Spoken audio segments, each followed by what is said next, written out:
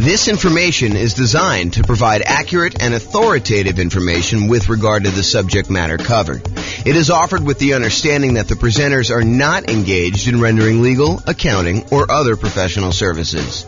If legal advice or other expert advice is required, the services of a competent professional should be sought. Welcome to the Orange Real Estate Investing and Real Estate Financial Planning Podcast. Learn all about investing in real estate in Orange, California, with a combination of real estate financial planning and modeling with numbers specific to Orange, plus syndicated, more generalized recordings of live and pre-recorded real estate investing classes, not all of them specific to Orange. Be sure to stay tuned after the podcast for a message from our sponsors. So, creative financing and real estate entrepreneurship. I'm James Orr. So when I started putting together this series of classes, I wanted to cover all of the different real estate investing strategies. I did a single 2-hour class where I went through all the different strategies with like a big picture overview. But then my idea was to go through then and dive deep into each individual strategy, talk about those in detail, and then give you real numbers as to how that strategy might perform for you achieving financial independence with these kind of tools, whatever strategy we're talking about, and then compare those across different strategies. Like how does buy and hold compare to fix and flip or creative financing or house hacking or nomading? And so I wanted to go and do deep dives into each of the classes. But traditionally, I've only usually covered these 3 primary strategies: the buy and hold strategy, including short-term vacation rentals, all the different variations of nomad by proxy, nomad with house hacking, nomad to short-term rental, nomad with lease option exit, and then the ultimate real estate agent retirement plan. So like all the variations of nomad, and then house hacking. So these were the classes. If you've been here for however long, we've been doing classes since 2003. So for most of those time, we've been doing these. It's been really exceptional for us to go do classes on these other strategies. So tonight's a kind of odd class in a lot of ways because I don't typically teach creative financing. I've done a lot of creative financing, not recently, but I've done a lot of creative financing, especially early on in my career. And then like quick turning, flipping properties, BRRRR, wholesaling, options, option auctions, tax liens, and partnerships. So these are sort of like the secondary tier of class topics that I don't frequently teach, although in some cases I've got good experience in those, and especially with the modeling we do, I think you'll learn some stuff that you've never seen before. So these are sort of like the secondary ones, and so you're getting what I would consider like a secondary topic tonight. I think it's super interesting and probably a primary topic for a lot of folks, but not what we typically would cover in the class series. And then there's some stuff that we're just not going to cover, like real estate investment trusts. Go talk to a stockbroker. And then things like probate, short sales, foreclosures, and pre-foreclosures, those are really part of other strategies. They're not their own strategy by themselves. Like, someone who's in pre-foreclosure, they could be a good candidate for you coming in and buying the property creatively, but it's not big enough to be its own like 2-hour class, as an example. So that's sort of like the real estate investing strategies and what we've done. If you've noticed though, we've already covered a 2-hour version of buy and hold. We've covered a 2-hour version of nomad, a 2-hour version of house hacking. We're doing creative financing tonight. We did a 2-hour class on quick turning, flipping properties. We did a 2-hour class on the BRRRR strategy. I'm going to do wholesaling, options and option auction, tax liens, tax deeds, and then partnerships is next week. So you'll see that we're going through the whole kind of like pattern, the whole, whatever you call it. Oh, I don't know, the whole thing, whatever it means there. Any questions on this? All right, cool. All right.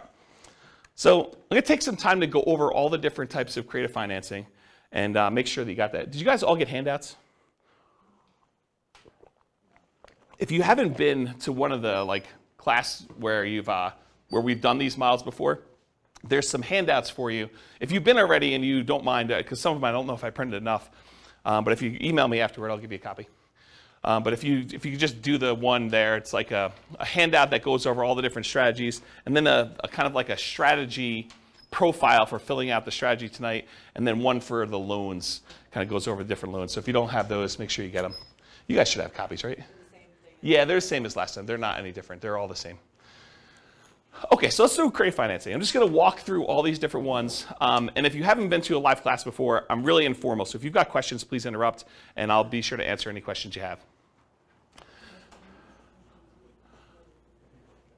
If you need extra copies, go ahead and take them while I have them, if you need them, or if you need someplace to take notes. Okay, so creative financing. So let's start with owner financing. So owner financing is when the seller of the property, the owner of the property, acts like the bank. they are willing to accept monthly payments or yearly payments or quarterly payments, whatever you guys decide to negotiate. But most of the time, it's going to be monthly payments. They'll accept monthly payments for you to acquire the property. There'll usually be a mortgage or deed of trust on the property, and you'll make payments to them based on your agreement, your loan agreement with them. And then once you've paid off the property in full, they will release their lien on the property, and you will be the complete owner. So you go to them, and instead of having to go to a bank separately and get financing, you ask the seller to carry back the financing. So you say, listen, Mr. Seller, I want you to sell me your property for $400,000, and I may or may not give you a down payment. You negotiate all that, and you may or may not look at my credit score, which is also negotiated, but then you make payments to them based on whatever interest rate you negotiate and whatever term of the loan you negotiate. So that's what owner financing is. Does anyone have questions on owner financing? It's a pretty straightforward one. Yeah? Does the seller have to have the loan paid off to offer that to the new buyer? That's a really good question. So the question was for the microphone, does the seller need to have their loan paid off in order to be able to offer owner financing? And so for the formal definition of what I call owner financing, yes. Otherwise, you'd be in what I call the wrap financing column here.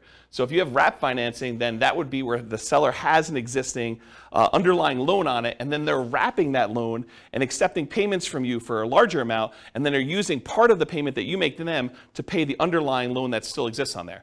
So my definition of owner financing is it has to be free and clear.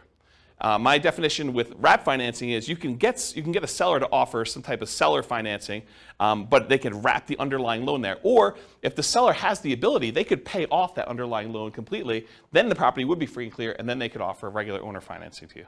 Okay. Does that make sense? Yep. Okay. So going on to the next one, which is wrap financing. Wrap financing is when the seller has an existing loan on the property, and then they're going to willing to sell the property to you, and they're going to say, look, I owe $50,000 on a $400,000 property, but I will finance the full $400,000. I will collect a payment from you based on a certain interest rate and a certain time period for the $400,000 loan. But part of that payment you're going to make to me, I'm going to use that to pay that $50,000 loan that I still have on the property. So part of the payment goes to the seller, part of the payment goes to that underlying financing. At least you hope it does, because if they don't, that underlying loan could technically foreclose and you could be kind of SOL. Okay? So wrap financing is when the seller has an existing loan, but then they otherwise wrap it. Now here's another interesting thing. Around here, we're going to talk about what subject to here is, and why don't I just talk about subject to here next. But subject to in Colorado, they want us to do those as wrap financing. They don't want us to do straight up subject to. They don't want the seller to just deed you the property and have no recourse if you don't make the payments. So they would prefer that you have the seller go wrap the loan so that if you don't make the payments, the seller can foreclose and get the property back on the thing. And you'll want to go talk to an attorney. We're going to have a slide up here in a little bit where it talks about going to talk to an attorney to make sure that you have the right paperwork and that you're structuring it right in your area. Because it's not enough for you to say, James told me this is how we need to do it, so that's how I'm going to do it. You really do need to go get advice from an attorney and make sure you structure this right. It's one of the costs for you to do creative financing. You need to go consult with an attorney and get everything set up correctly one time. And then if you decide you want to hire them for each deal, you can do that. If you think you know enough after you've talked to the attorney, when you got all your paperwork done right the first time, then you can decide to just do that yourself. That's up to you. All right, so let's skip down here to subject to, because I sort of told you that you need to do wrap financing instead of straight up subject to. So what is subject to? Subject to is buying a property where you agree to make existing payments on the underlying loan. So imagine you had a seller who was married, him and his spouse owned a property, and she decided to run off with the plumber. And so she left him. And he's like, look, I can't live in this house anymore. I can't afford to make the monthly payments. I'm going to move back in with my parents, try to recover emotionally and financially from this devastating event with my wife leaving with the plumber. I don't want this house anymore. I'm just going to let it go to foreclosure. And so you say, well, wait a minute, Mr. Seller. Instead of you ruining your credit and letting it go to foreclosure, why don't I come in and I'll just start making payments on your existing loan? And because you're disappearing to Florida, and I don't know where you're going to be, I mean, for all I know, you could totally go to South America or wherever and just disappear completely. I don't want to have this thing lying out here where I'm renting it from you. Why don't you deed me the property now, and I will make payments on your underlying loan, and I'll own the property, but the loan will remain in your name, and so you won't have a foreclosure on your record. You won't be late on this loan because I'll make payments on it, and everyone will be happy. And the seller says to you, if you give me $2,000 to help get me to Florida, you got a deal. And so now you bought the property subject to the existing financing. So you bought the property and you start making payments on that underlying loan. Does that make sense? That's what subject to is. It's buying a property and agreeing to make payments on the underlying loan. Did I go, if I'm the buyer here, did I go to the bank and get permission from the bank to make payments on that loan? I did not, okay? And most loans, I would say 99.9% of all the loans being made today have what's called a due on sale or due on transfer clause in them.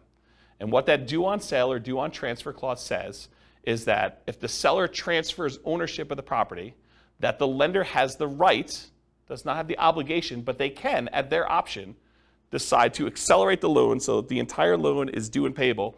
And if you're unwilling or unable to pay the entire loan off, then they can foreclose on it and get ownership of the property back if the seller transfers ownership and does not pay off the underlying loan.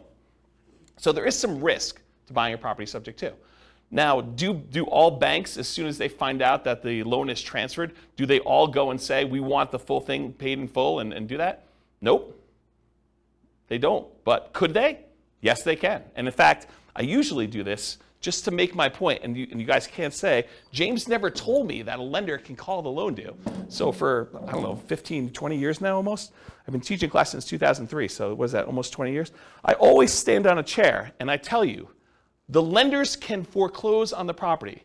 When you transfer title, they can decide to accelerate the loan. That due on sale, due on transfer clause means that they can decide to call the loan due. So you can't say, James, you never told me that, because I'll tell you, I stood on a chair and I told you that the lender can actually do that. Now, will they do that? I don't know. Historically, they haven't. But, if you go and now interest rates for the last couple of years have been in the, 3%, 2% sometimes, 4% range, and now interest rates are 5%, 6%, 7%, and you're going to go, take over a loan subject to, and the interest rate's 3%, and if you had to go refinance, the loan's going to be at 5 or 6%, might a lender be motivated to say, we're going to accelerate the loan? I could see a case where they would. The chance of you going back to that lender and refinancing, they're not going to get the 4, 5, or 6% loan, right? I mean, you're going to go to a different lender. If they're foreclosing on you or they're threatening to kind of accelerate the mortgage, are you going to go to that lender and try to get a loan? Unless they give you some type of incentive to do so, probably not. So they're not really probably going to directly benefit, but what if they had some motivation? What if they, thought for some reason getting this loan off their books was a benefit to them, and they were looking for a reason to get it off the books? Could they go and do that? Absolutely, okay? And so, remember my example where the guy was going to, his wife left him and went off with the plumber, and now he's moving to Florida? Well, what happens if you don't make the payments on his loan? Right? Now it's a problem for him, because now the loan is now, in default, and he could be foreclosed on. He could have a foreclosure on his record. That's not ideal.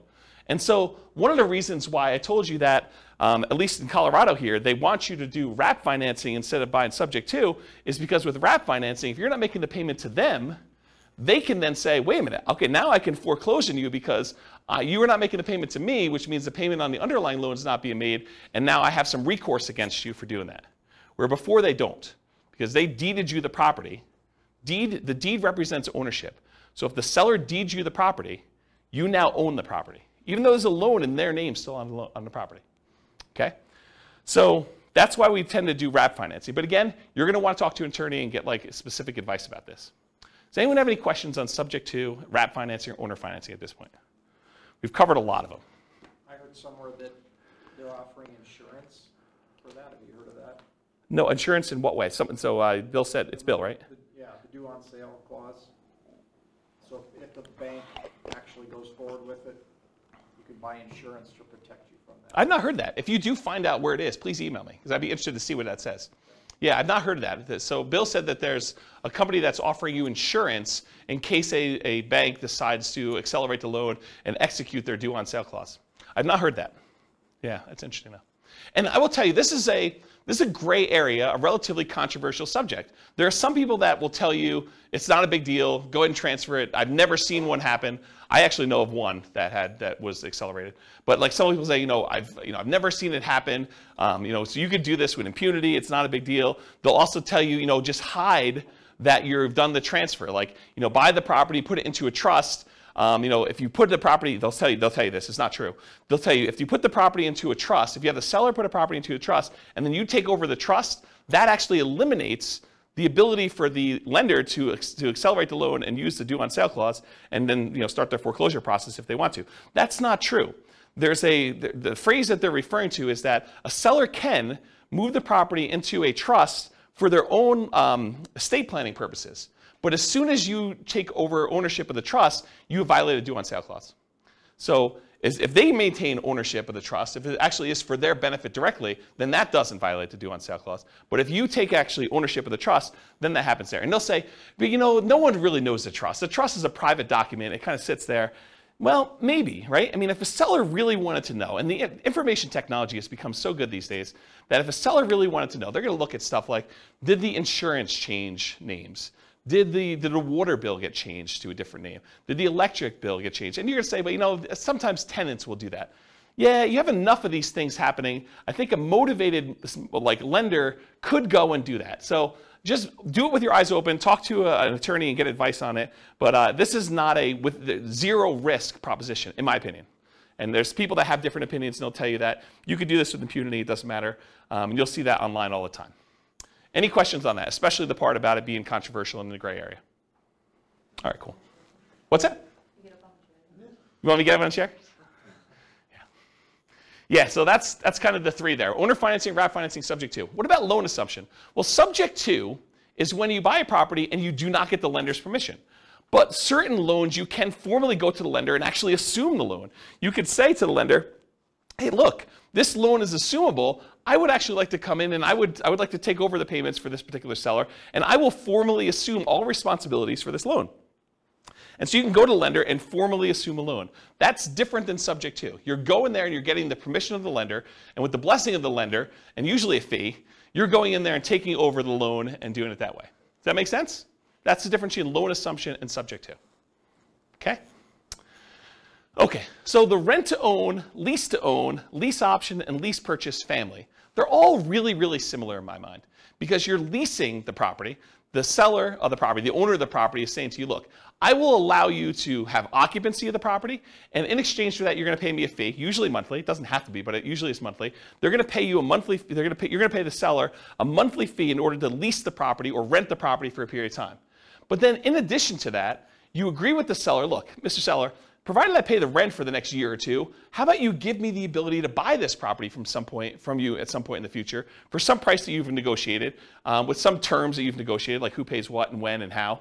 So that is a lease option or a lease purchase or a rent to own or a lease to own type of situation. You're leasing the property and you have the right to buy the property at some point in the future. So a lease option is a lease agreement with an option agreement. You have the option to buy the property at some point in the future. You can choose not to exercise your option if you want to. That's what a lease option is. You lease the property, and at some point in the future, if it makes sense to do so, you can go and buy the property. Lease option. A lease purchase is a lease agreement with a purchase contract. And there's usually a little bit of a stronger implication in a purchase contract that says you intend to purchase the property.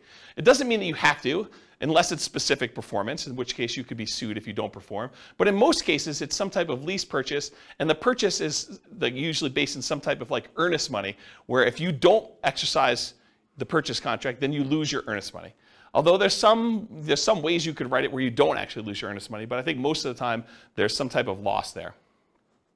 So rent to own, lease option, lease purchase, they're all really in that same family. You're leasing a property for a period of time, and you have either the option to buy it or you have an implication to buy it with a purchase agreement. So those are what those are. Anyone have any questions on those? Okay. Agreement for deed, bond for deed, contract for deed, installment land contract. So when you buy your car, you don't actually own your car until you've made all the payments, right? You get the title at the end. Well, that's sort of what this agreement for deed, bond for deed, contract for deed, installment land contract are. You're making payments on a property over time, and if you fulfill all the payments in the terms of your agreement, then at the end of that, the seller is going to give you the deed to the property. You have an agreement to make payments and then eventually get the deed. Bless you. Or you have an installment land contract. You have a contract for the deed where you're agreeing to do certain things, and at the end you get the deed for the property.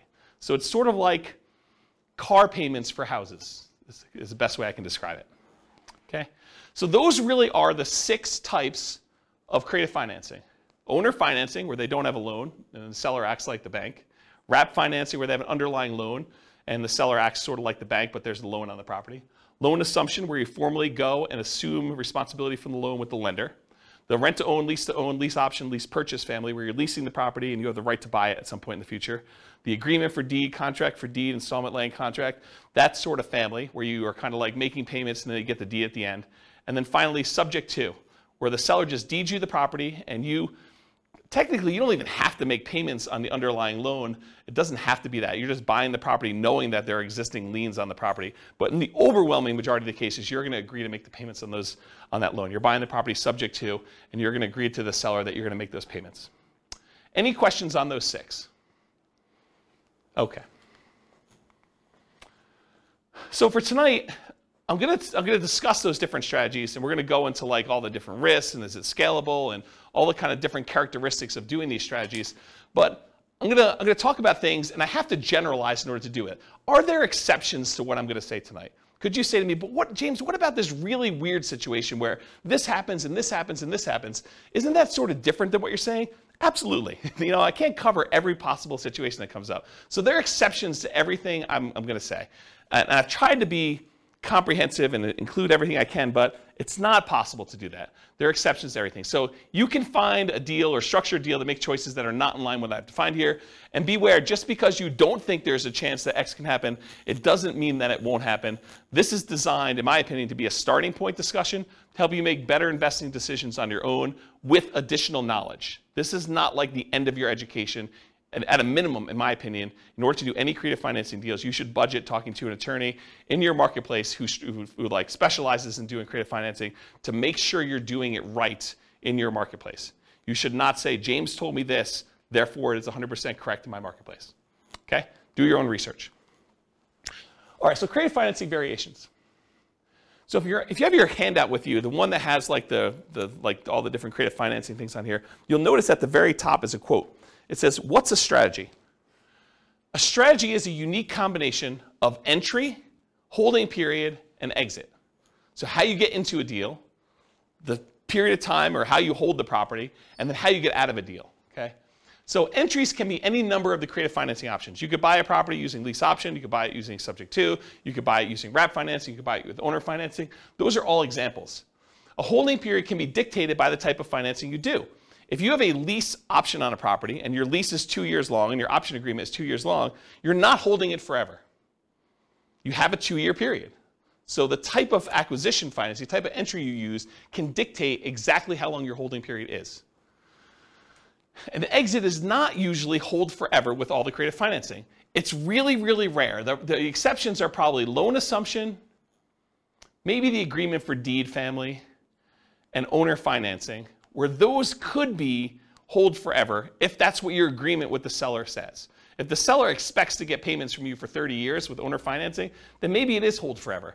But the majority of these other creative financing strategies, lease option, lease purchase, subject to, wrap financing, in most cases, you're not holding those forever. Those are like short-term holding periods. And by short-term, I mean a few years, 5 years or so is kind of like the limit for those. Can you hold them longer? Sure. But I think the longer you hold them, the more risk exposure you have for these properties. And maybe I'm thinking about this wrong. And some people would probably argue I am thinking about it wrong because they would argue, hey, look, if they haven't done a due on sale or due on transfer clause acceleration for the 5 years, then they're probably not going to do it at all. But I don't know. I don't like having all these different loans out there and having the ability to have them call due at any given time. That's just not a strategy that I'd want to do. So exit is not usually hold forever. Often lease option exits for many creative financing is what people will use. So they'll go buy a property using one of the creative strategies, and then they'll immediately turn around and offer it on a lease, excuse me, on a lease with an option to their tenant buyer. So they'll put someone in there who's going to lease the property from them and expects to buy it from in a year or 2 or 3 or whatever it is down the road. Okay, so that's usually what a lot of creative financing sellers, creative real estate entrepreneurs would structure their deals. They would acquire it creatively, and then they would immediately sell it to a tenant buyer in some form or another. Now, you can do these in your local market, but you can also do these remotely. If you happen to be in a market where a lot of these other strategies are really hard to implement, this is not a strategy that you have to move into a property. It's not like doing nomad or house hacking, where you have to live in the property. These can be done remotely. It involves different skills. I mean, to be able to go buy properties creatively in a different city is different than trying to do it here locally, where you can sit down across from the seller and do it all. So yeah, you can do it locally or you can do it remotely. They can be properties of any type. Doesn't have to be single-family homes. Could be duplexes, triplex, fourplex. Could be commercial buildings. Could be industrial buildings. Could be anything. We're going to tend to focus tonight on single-family homes. And then this is an interesting one. And if you're interested in it, you probably should look into it more. But Richard Roop used to teach a strategy called the ultimate strategy, which is a variation on owner financing.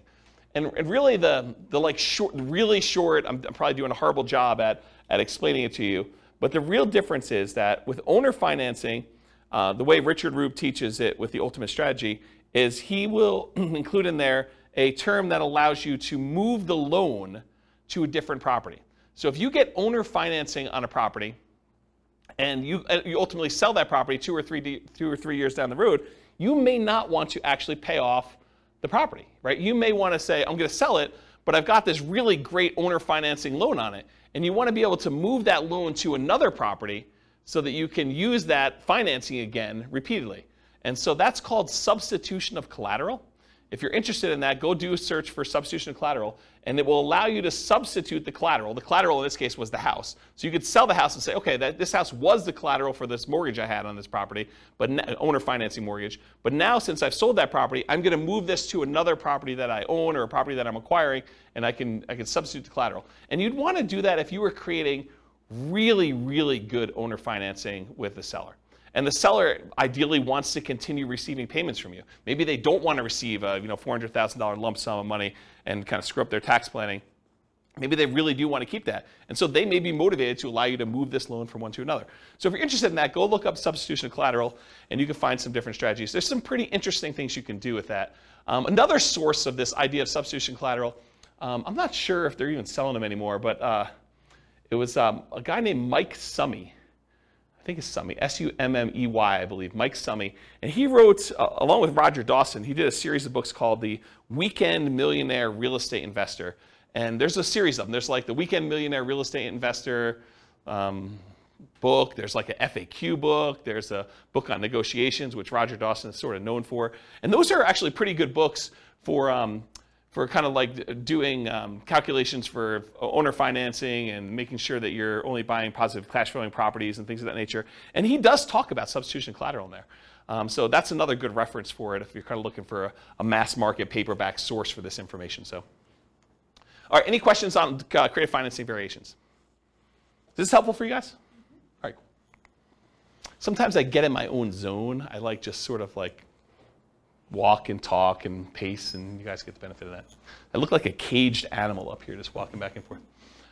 All right, so is like all the creative financing stuff, is that like a real estate investor strategy where someone is deploying money and they're expecting to get a return on their money? Or is it more of like an entrepreneurial, like a real estate entrepreneurship sort of thing where they're actively doing work and they're expecting to be earning money for the work and labor that to do it? Maybe there's a little bit of money involved in there, but primarily it's like the effort and the labor doing it. What do you think? For creative financing, is it usually like I'm deploying a large amount of money, or is it usually like I'm out there hustling and doing work and trying to convert that to big chunks of cash in some form or another?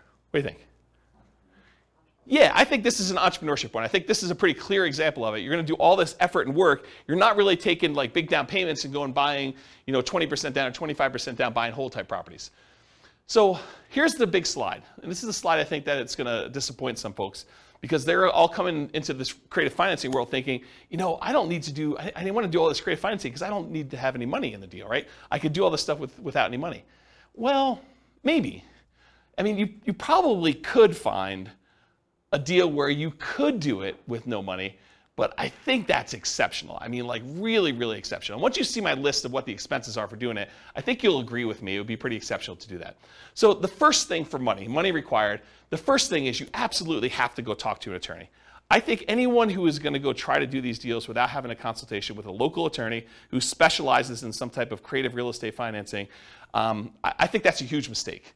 I think you could easily lose a lot more money than you could possibly make on this deal by screwing this up. And so it pays to go have a 1 hour, 2 hour, 3 hour consultation. It'll cost you, I don't know, $500, maybe $1,000. But if you think about it in terms of being able to acquire deals creatively now, I think that's a worthwhile expense to do that. So number one, you need to have a consultation with a local attorney to get the correct paperwork and advice on how to structure these deals. Because if you hadn't come to this class or listened to this episode on the podcast later, you would think to yourself, oh, I'll just buy subject to. I don't know about this whole wrap financing thing. I didn't realize that was going to be a big issue. And it's not an issue until it is, right? It's not an issue until something happens where now the seller feels like you screwed them and they go and they talk to the Division of Securities or what do they call the people that are looking out for the consumer's welfare in like the state? Anyone know what that division is? It's like the Consumer Protection Department or something. I don't know what they call it. But if they go complain that you're doing this kind of weird stuff and a kind of government agency with unlimited resources and trying to make a lesson of you, I don't know. I'm not sure I'd want to be on the other side of that. So I think you want to go talk to an attorney, make sure you structure this correctly, get the right paperwork for your city, make sure you're doing it right.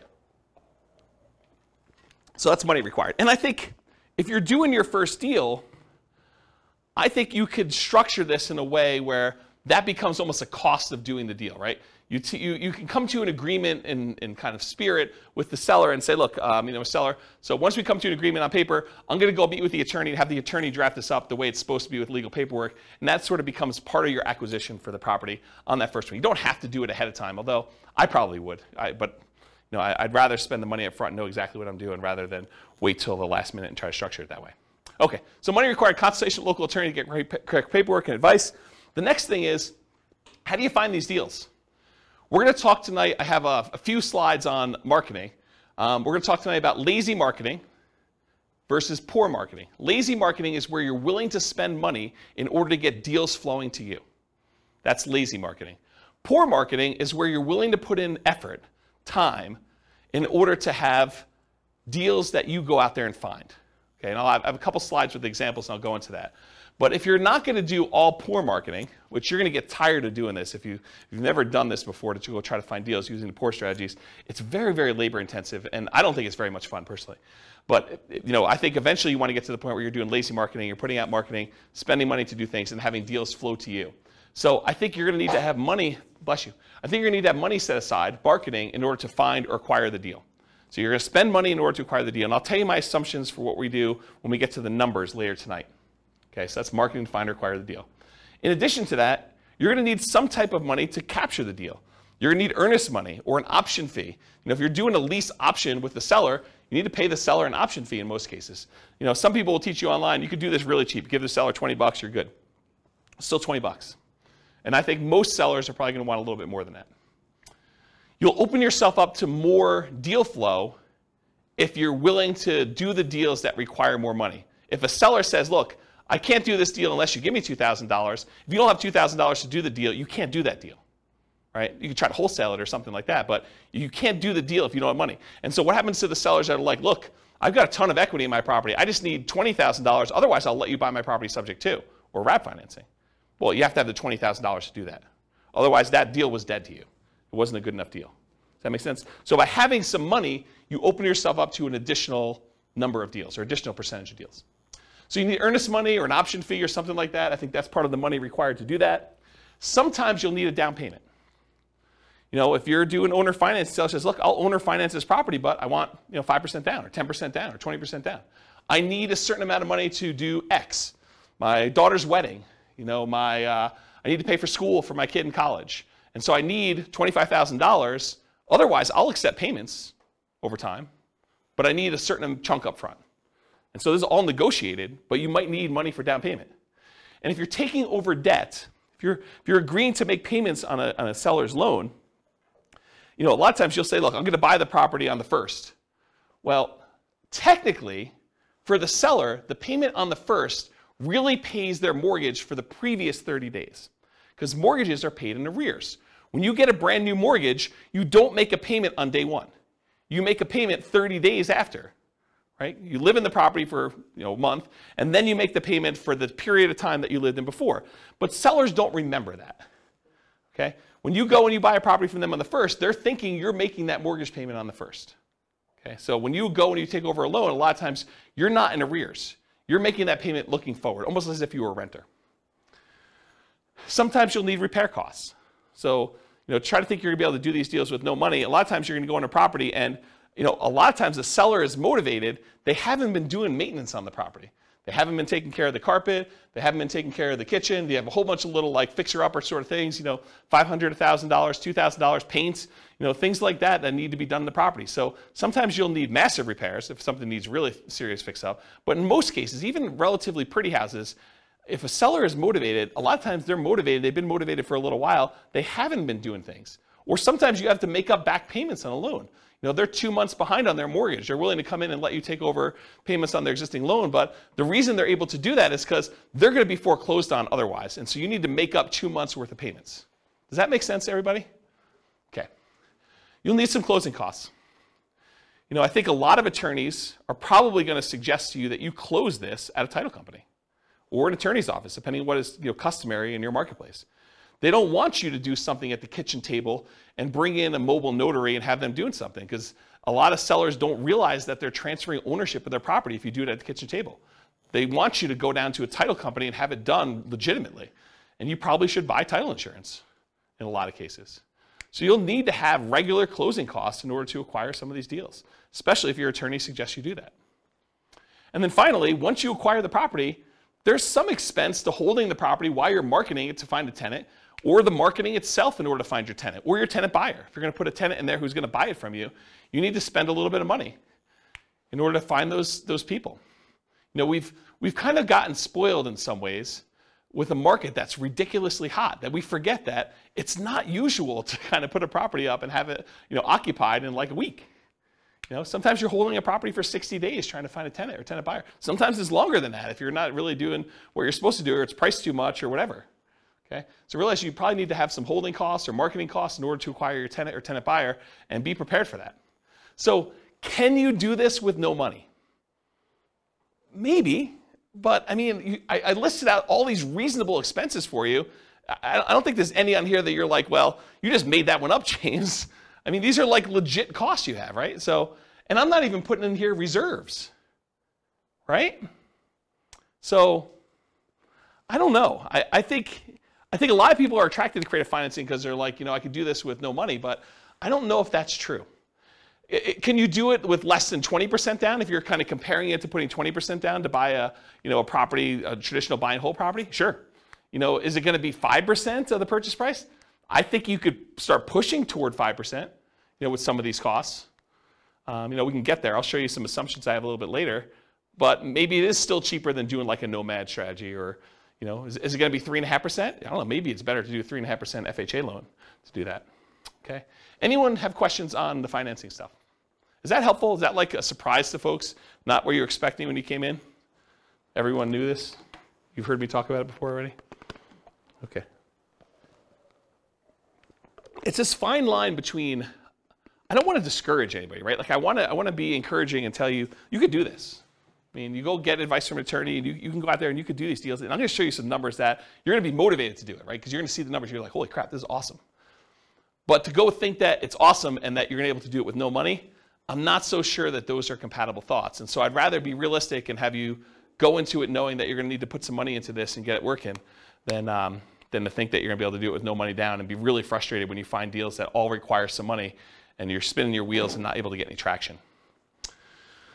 Yeah, question? Like maybe naive, but so yeah. Some of this creative financing methods, let's say you were combining this with nomading, yep. You can only get 10 like conventional loans. Would these be considered against those loans, or would this be kind of depending on how you write it up? How does it count? Yeah. So it's a really, really good question. So the question for the microphone is, if you're going to do creative financing, do those loans count on your record for being able to get additional loans? If you're limited to getting 10 loans buying traditional, like buy and hold properties, non-owner occupant. For the owner occupant ones, you're not limited to 10, by the way. Yeah, but for like traditional 20% down investor loan, a lot of times you're limited to 10, then you got to switch over to some type of portfolio loan in order to do that. So do these creative financing ones count? And it's weird because some lenders will tell you absolutely, especially if they appear in your tax return, right? They'll show up on your tax return and you're like, I'm responsible for this loan.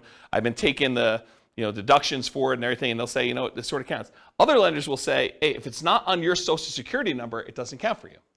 And so some investors will actually buy these in the names of LLCs or something like that, and they'll have the LLC be the owner of it. It's not on their social security number. It's not a loan on their name, and it'll be on the LLC's tax return and stuff like that. But you're going to want to check with the lender to find out. But it's this weird gray area as far as that goes. Now, if it's owner financing, I think that's pretty clear, right?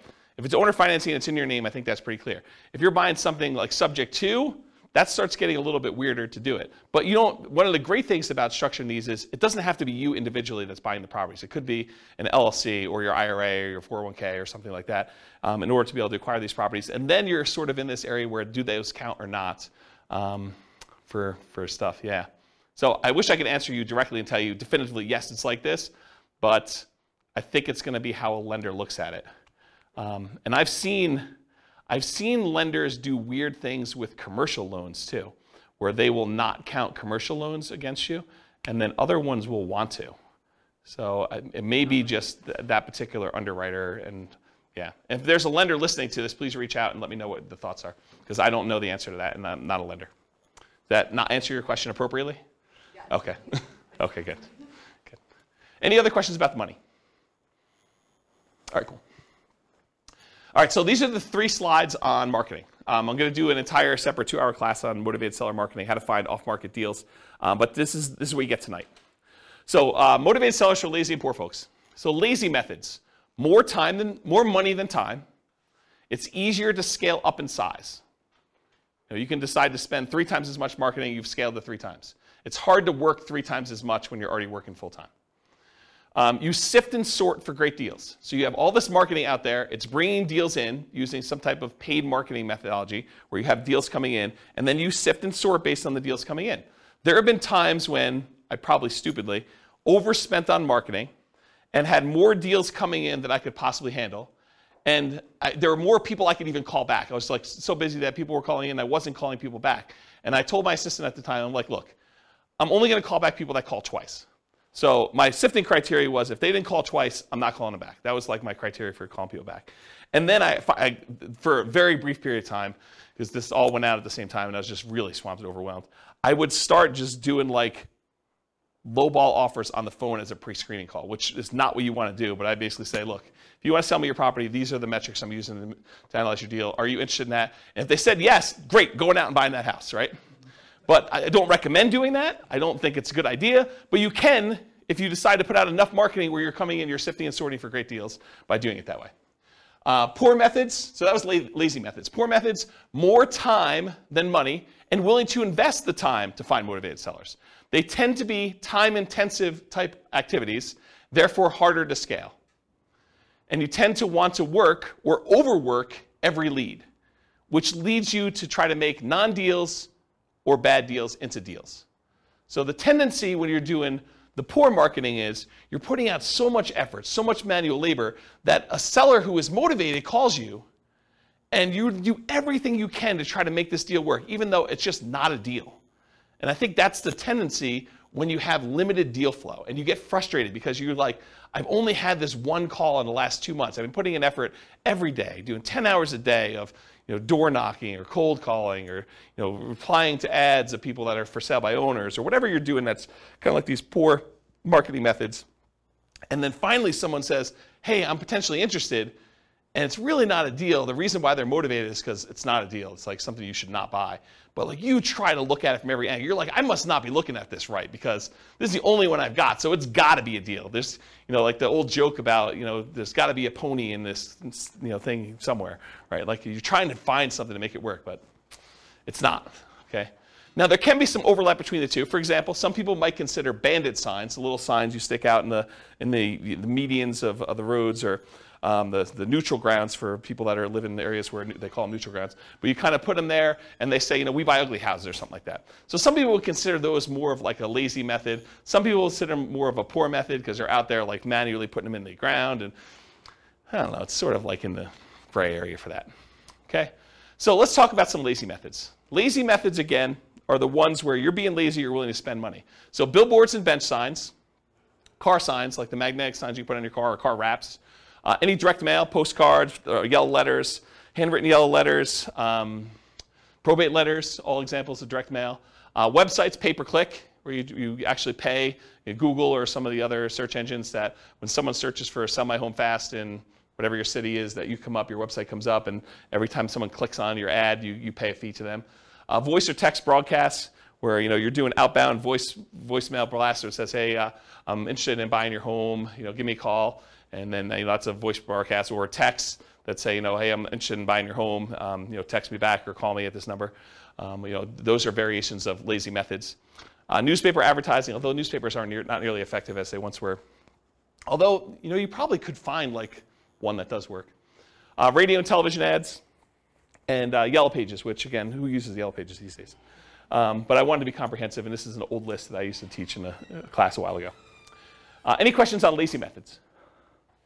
Okay, poor methods, bandit signs, those little yellow signs or white signs you put sort of in the median or neutral ground, and kind of says we buy houses or we take over payments and buy a house any condition, cash for house, cash for keys, stuff like that. Business cards, you're putting out business cards, hand them out. People that you meet, contacting for sale by owners, getting on the phone and dialing, going door to door, stuff like that. Door knocking, door-to-door flyers, door hangers, and sticky notes, any type of door-to-door guerrilla type marketing. I consider that more of a poor method. Driving for dollars, looking around for properties that are obvious in need of repair, or they've got 37 old newspapers laying in the driveway, or 57 pizza hangers on their front door. It's obvious no one lives there and the house is abandoned or something. You drive around looking for houses like that, and they try to track down the seller, contact them, and ask them if they're interested in selling their house. That's a strategy. Flyers and the free flyer method. So you could put out door-to-door flyers. I think that was already on there. The free flyer method is you can go and contact 3 other businesses in the area and have them all agree to pay for a half page of a flyer.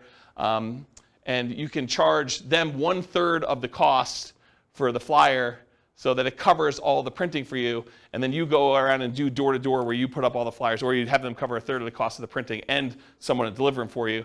And you basically get the 4th spot on that 2-page thing for free. So it's a way for you to have an unlimited budget for doing marketing where you're getting 3 other businesses, the pizza company, the plumbing guy or AC guy or, something else, the weight loss guy.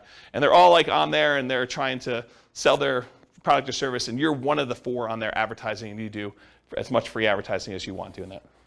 That's what the free flyer method is. And then networking, telling people, what do you do? I buy investment properties. Someone is needing to sell their property, I can help them sell their property, that sort of stuff, elevator speech. Sometimes you can find properties through real estate agents. I have bought properties creatively through real estate agents. It's hard to do. You can do it though. Posting ads, going on sites like Craigslist or something like that in order to find potential deals there. Promotional clothing, we buy houses type shirts or things like that. Real estate wholesalers and bird dogs, you can find deals that way. And then your website, if you're willing to do search engine optimization, write content, or do social media marketing, you could find deals that way as well. So those are all like more the poor methods where you're putting in more labor in order to find deals. Does that make sense? You guys understand the difference between lazy methods and poor methods and why I differentiate them and kind of how they work and scalability and stuff? Good? Cool. Credit required. So do you need credit in order to buy properties creatively? Strict question. Because you have to negotiate with sellers. So really, it's not automatic that the seller is not going to want to check your credit. I think that a lot of sellers, especially sellers who are motivated, are not going to need to check your credit. But I think that there are some sellers who are not motivated and they own their property free and clear, and they may be a good candidate for owner financing, who may say, yeah, I'm willing to owner financing for you. How's your credit score? And you tell them it's good. You want to check my credit? And they're like, yes, I do. It's a requirement for me to do owner financing with you, and they're going to want to check your credit, and so that becomes a requirement. So if you don't have good credit, you can't do those deals. Or bring in a partner. That was a pause for a drink. So transactions tend to be negotiated with the seller, so credit required is often a negotiation between you and the seller. There is a greater chance of finding options that do not require you to have personal credit with creative financing directly with a seller, especially if you're helping a seller solve a problem, if they're motivated in some form and they've got an issue that you can solve. Okay? This also opens up that since You don't need your personal credit to do it. You can buy in the name of an LLC or company if you want to structure things that way, or trust, or your IRA or your 401k, which we'll get to here in a second. Any questions on credit required? Cool. So skills required. So what do you need to know? What do you need to be able to do in order to do creative financing? And I think this list is a lot longer than a lot of other strategies because there's a lot more moving pieces. So the primary skills required for creative financing are, number one, you got to find deals. So a lot of times that means you need to have marketing skills. Because this is not like, you're trying to do traditional buy and hold, you're looking in the MLS, and all you got to do is keep looking at the stuff until you find one that works where you run the numbers. Now you got to go out there and actually get deals. You got to create motivated sellers. You got to go find them and identify them and have them call you or call on them. So finding deals, you need marketing skills. You still need to be able to analyze deals. And analyzing deals for creative financing, it adds an additional layer of complexity. It's not something you can't learn, but it's not as straightforward as just, I'm going to get a 20% down loan. Do I like the cash on cash? Do I like the internal rate of return? Am I looking at those numbers? It's a little bit more nuanced than that of how you structure it, how you run the numbers. Once you've done it a few times, it's pretty easy. So you need to be able to do a deal analysis. In some cases, you'll need to do rehab estimating, going into a property and finding out how much it's going to cost to get it ready to rent or a tenant buyer. You need to do cash flow estimating, figuring out what the rent's going to be on that and doing those calculations. And in a lot of cases, you may need to estimate value to find out what you're going to sell the property for to your tenant buyer and what you're going to be able to buy it for, and is that a good enough deal? And is that reasonable? Will the property appraise when your tenant buyer goes to get a loan on it and cash you out? And so I think you need to be able to estimate values of properties. If you're doing traditional buy and hold, you may not need to do that at all. So it's an additional skill. Deal structuring, I kind of talked about that already, but you need to be able to structure these deals, figure out how you're going to structure, what type of creative financing you're going to offer, what type of profit spread you need, what type of cash flow you need, all those different things as part of deal structuring. In some cases, you may want to go raise money. So possibly raising money becomes more of an issue with this. I think you could probably list that in a lot of different strategies, but I think it's even more appropriate in this particular one, is possibly raising money as a possible skill. And then selling or filling the property, either selling it outright or putting a tenant buyer in the property or putting a tenant in the property or doing a short-term rental. Whatever you decide to do as your exit strategy, you need to be able to do that part of that skill too, or managing someone who's willing to do that. Property management, while the tenant or the tenant buyer is in the property, you need to be able to do that skill. And it can vary. The skill is either you doing it yourself and all the skills needed to do that, or hiring somebody else like a property manager and then being able to manage the property manager to do that. The rehab itself, you might be doing the work yourself, you might be managing subcontractors, you might be managing a GC, general contractor. So you'll need those skills too. And then this is it's deceptive, right? But I think this is a sales job. Being able to go out and, quote, sell the seller on why your solution is a good solution for them and talk to them about the pros and cons and the benefits of doing that and how it's structured, and that's sales skills. So you need to be able to go sell the seller. So it's a sales job to do this. And then of course, once you get the property, selling it to the tenant or the tenant buyer, I think that's a sales job as well. So despite what a lot of folks think, this is a sales job. And then you need to do all these other skills on top of that. Okay. Any questions on skills required for doing creative financing? Nothing? I got no questions. I would just recommend, if you're marketing, you're reaching out to sellers to have a good CRM. That's a big thing about managing your contacts, when you contact them, how often you contact them. You can also figure out your KPIs. Basically, you figure out how much it costs to get a deal in the contract. So those are some pretty important things. It's Taylor? Yeah. So Taylor just said, for the microphone, because it's hard to pick up on the mic, Taylor just said if you're going to be contacting sellers, it's important to have a CRM, customer relationship management software, that keeps track of who you called, what you said, information about them, the situation, last time you called them, things of that nature. And then you could go and start looking at key performance indicators, what he called KPIs, in order to determine what your cost is to generate a lead, what your cost is to close on a deal, what your cost is to put a tenant buyer in the property, and all those things of those nature. I don't know if I'll cover it in the marketing class, but I do have a class I taught before, and I have a spreadsheet that allows you to analyze the entire profitability of the entire business model for doing off-market deals, where we talk about all the different steps, the stages of acquiring properties, how much time and how much money you spent in each stage, and then on the output side, like what the profit was on that deal and how much time and everything was spent in those things too. And you can go ahead and change the inputs of all the different marketing you have, and it will trickle out and do the it'll do like calculations to show like if you go and spend $2,000 on postcards instead of $1,000, like how that kind of impacts the number of calls you make and the number of credibility packs you send out and the number of motivated seller presentations you've made and follow-up calls and closings and then all that, how many deals you end up with. And so it does all those calculations for you and it shows you your overall profitability. And if you haven't done that before and you're really going to do this business model, I would strongly recommend it because it kind of gives you some insight into how to do it. So thanks, Taylor. Any questions on skills? Cool. Stability. So I went and looked up his name, Shane Parrish from Farnham Street. After like 4 classes not knowing his name, I feel embarrassed, but so I went and looked up his name. So he wrote a blog post, and he talked about this idea of things that are actively or passively stable. And the examples he used in the blog post was a boat. A boat, if you're on a boat and you don't do anything, you're not going to drown, right? The boat's just going to kind of bob up and down. So that is passively stable. It's stable. You don't have to be actively doing anything to remain stable there. But a jet fighter is actively stable. If you don't take your hands off the controls, you don't do anything, jet fighter, you're going to crash, you're going to die. Right? And so the idea is that are things actively stable or passively stable? And real estate in general, I think, is actively stable. If you don't do anything to your properties, if you don't like pay any bills or anything like that, you don't pay your taxes, you're going to lose the property. They're eventually going to take over the property from you for a non-payment of property taxes. But on the spectrum, though, there's like certain strategies that are more actively stable than others. And so I think creative financing is a very active type of strategy where you have to be doing things with the properties, otherwise you're going to get a lot of trouble. So some strategies are more active than others. For example, subject to lease options, lease purchases are more active, in my opinion, than owner financing kind of stuff. In both cases, you have to do stuff, but I think there's a lot more activity with subject to lease options, lease purchases as examples of that. And then the traditional examples I've used in other classes to kind of describe this is amortizing mortgages versus balloons and interest-only loans. An amortizing mortgage, if you just make the payments for the 30 years or 15 years or whatever it is, the mortgage will eventually pay off. With a balloon or an interest-only loan, if you don't do something when that balloon comes due, there's a problem. You're going to have a real issue with that. So I think on the scale of those, one of them is much more active than the other.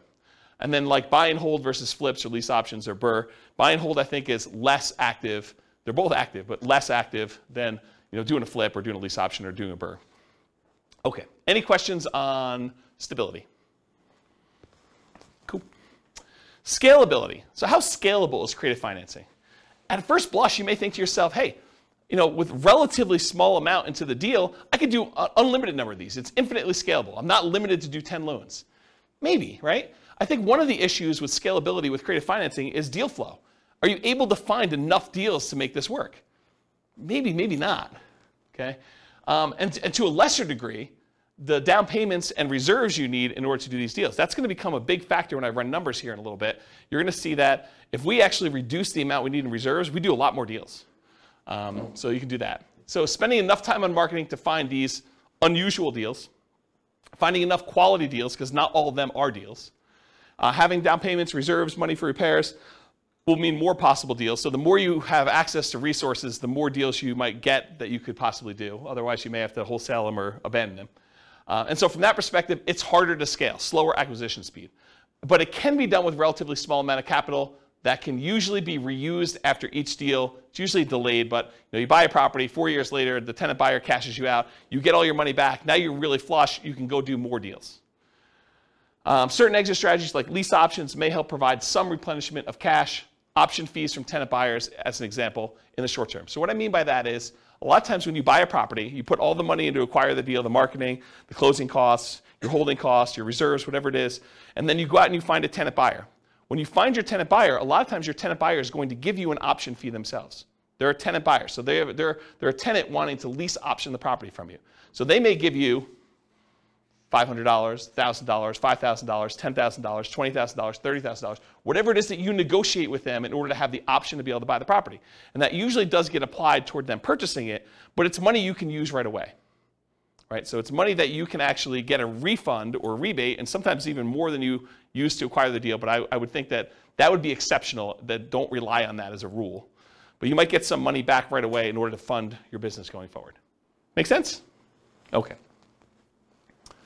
Let's see. Since it requires a lot of manual labor, it's typically not considered a scaling wealth building strategy directly. A lot of creative financing and real estate entrepreneurship is a sales job. I mean, you got to go out there and you got to sell the seller. You got to put in effort and time and do that. Many will use profits from creative financing and real estate entrepreneurship to then acquire other assets like stocks or bonds or REITs or flips or rental properties or whatever it is to then scale up. So they kind of use this as a growth funding strategy in order to be able to do other things that scale a little bit more easily and allow you to do less active work. Any questions on scalability? Cool. Risk exposure. I think this is going to surprise a lot of folks as well. So overall, I would categorize creative financing as a high risk rating. High risk.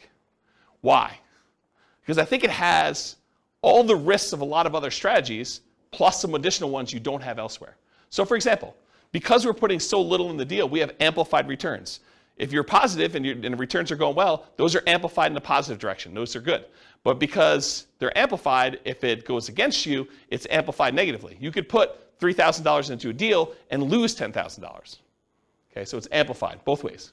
And that's from putting small down payments into the deals.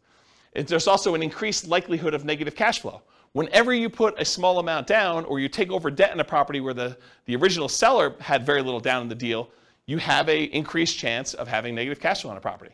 And so we like to refer to these as deferred down payments. If you had put 20% down or 25% down, they would be positive cash flow and you wouldn't have negative cash flow. But since the original owner only put 5% down and a year later they're selling it to you and now you're taking over the debt, maybe they only have 5% equity. So it's like you put 5% down. So you could have negative cash flow on this. And they may still have PMI and things of that nature. So whenever you have small or no down payments, a lot of times you're going to have negative cash flow. There's also a limited selection of the deals that come across your desk. It's not like you're going out and you're picking the most primo, the best possible property you can buy that has the most amazing cash flow. No, you're putting out marketing and like one person comes forward who's motivated, and that may not be the property that you would have otherwise picked as a positive cash flowing deal. It may not have really good like price to rent economics. It may not be the best rental property, but they're willing to sell it to you creatively. So it may not be a deal that you would otherwise have picked if you had a choice of everything in the MLS. And so for that reason, it may be more negative cash flow. Okay? It can be slightly worse financing or interest rates than what you could get today, depending on where the market is. I mean, imagine for a minute, we were at reverse market where we didn't have all these really low interest rates.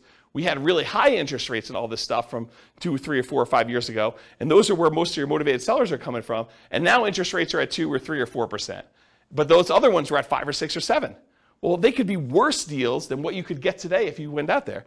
We don't happen to be in that situation. And right now, I think we're in sort of like a golden period, or the very beginning of a golden period where interest rates are much, much higher. And all the rates from the last few years are all amazing.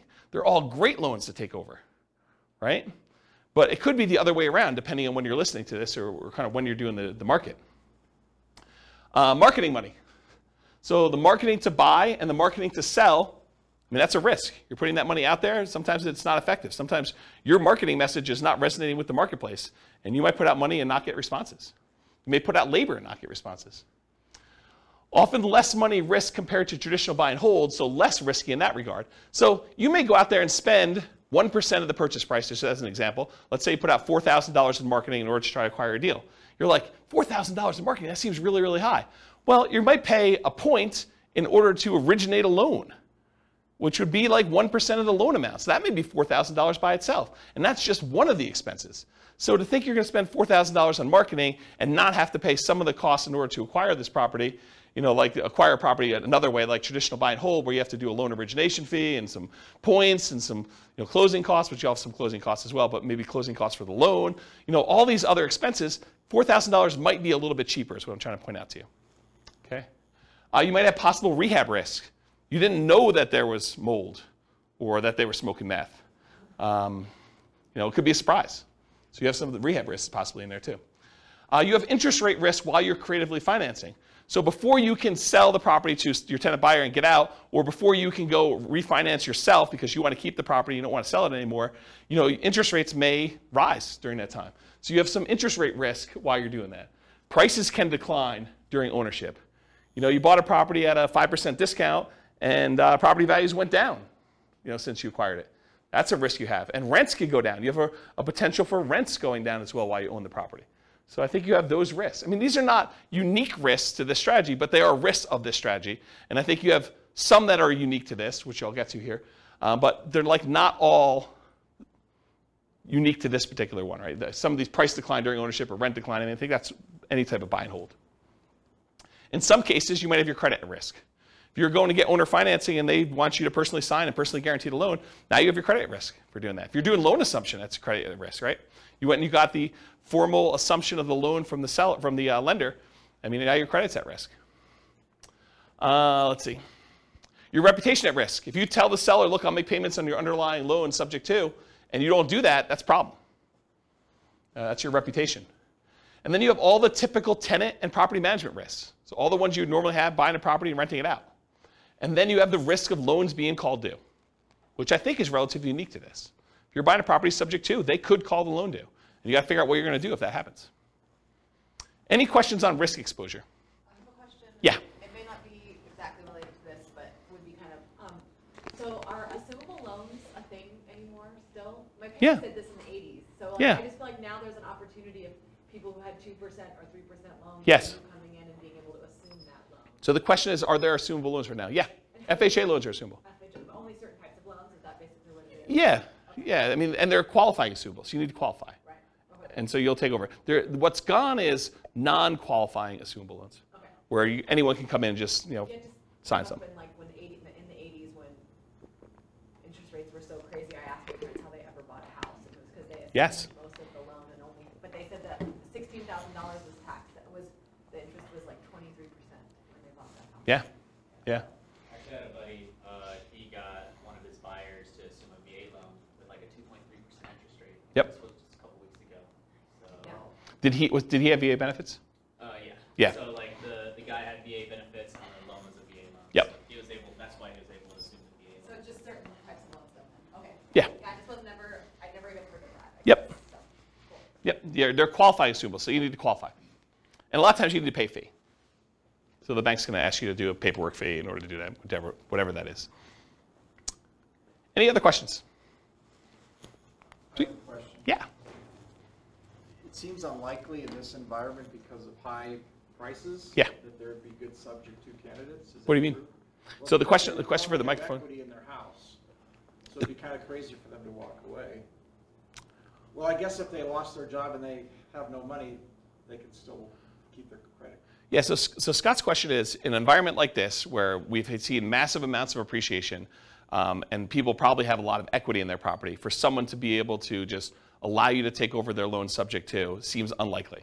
And that's not quite true, because what they may say is, look, if you give me the $30,000 in equity I have, you could take over my loan. And so you might be able to take over more things if you have some money to put down and be able to acquire that. And it may still make sense for you to do that. You could think to yourself, look, do I want to go and put 20% down to buy another property today and get 6%? Or do I want to do, $30,000 and be able to take over 3.25? And you may still want to do that. So yes, there are still options to do it.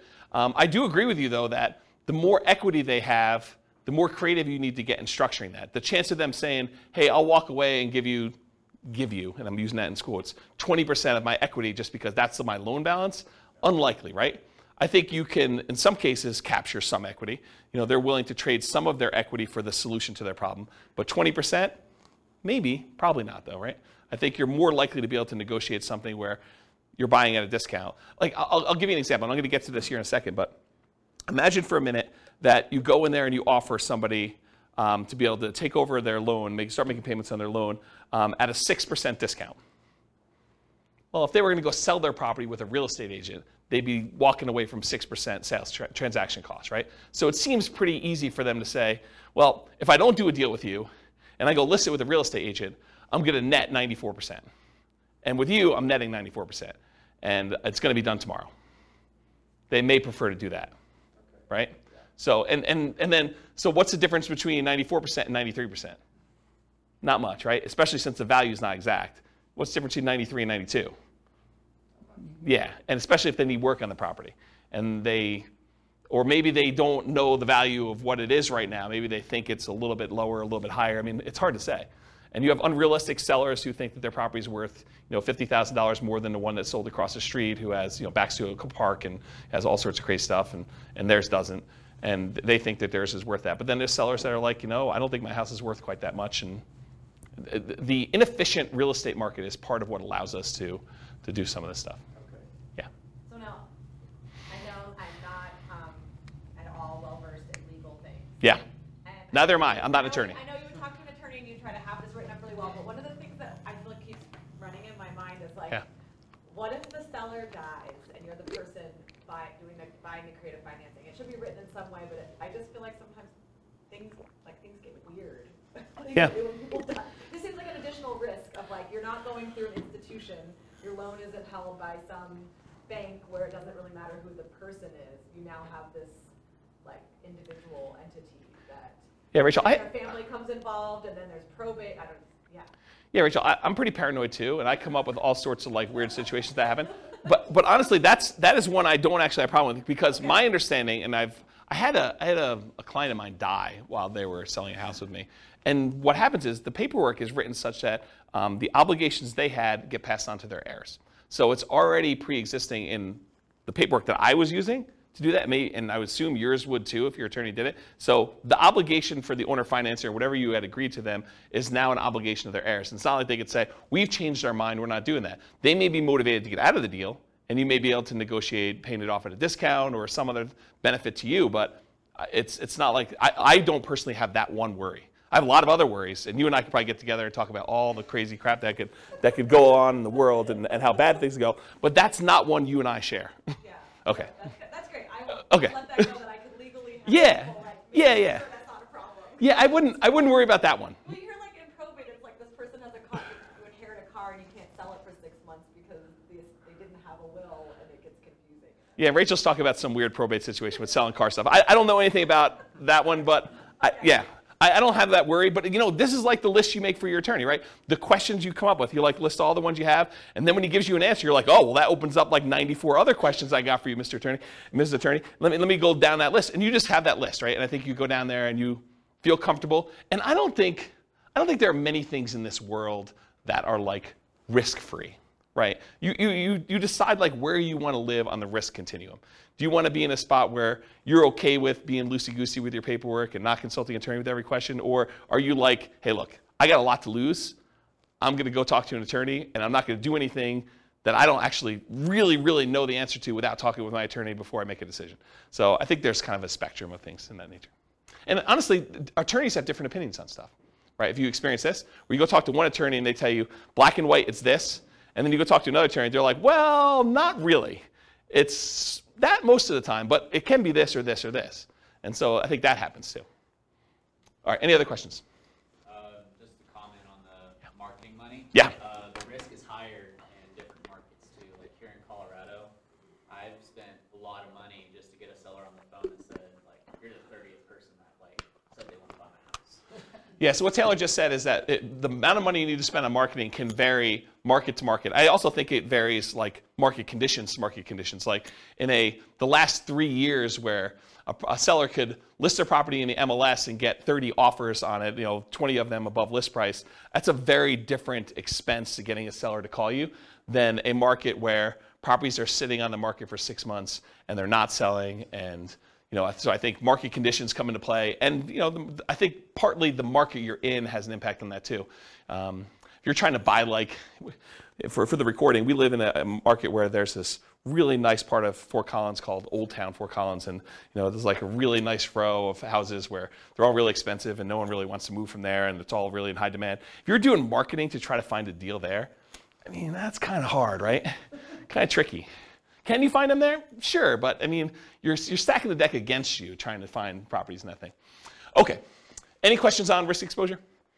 I actually might get close on time. This is really weird.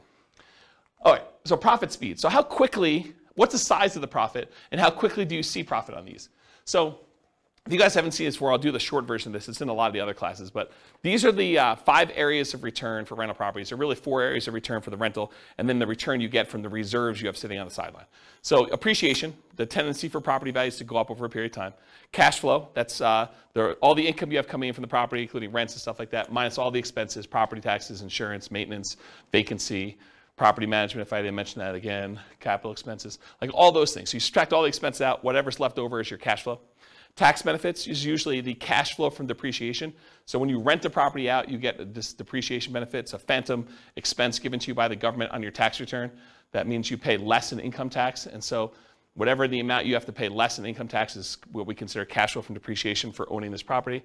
And then how much you pay down on the loan. That's debt pay down. So those 4 areas of return, plus the area you get for the return you're getting on your reserves, gives you a total amount that you're earning. So what's the typical size you might see on this?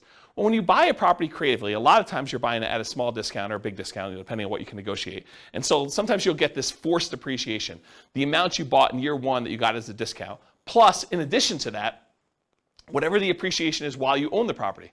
So if property values are going up, whatever it is, 3% a year, and you own it for 4 years, it's 3% the first year, 3% compounded the second year, 3% compounded the third year, 3% compounded the fourth year.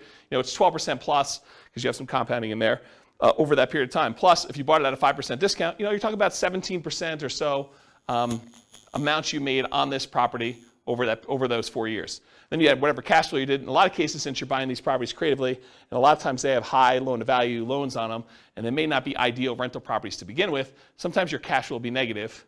Your tax benefits are usually going to be positive, and they usually offset some of your cash flow.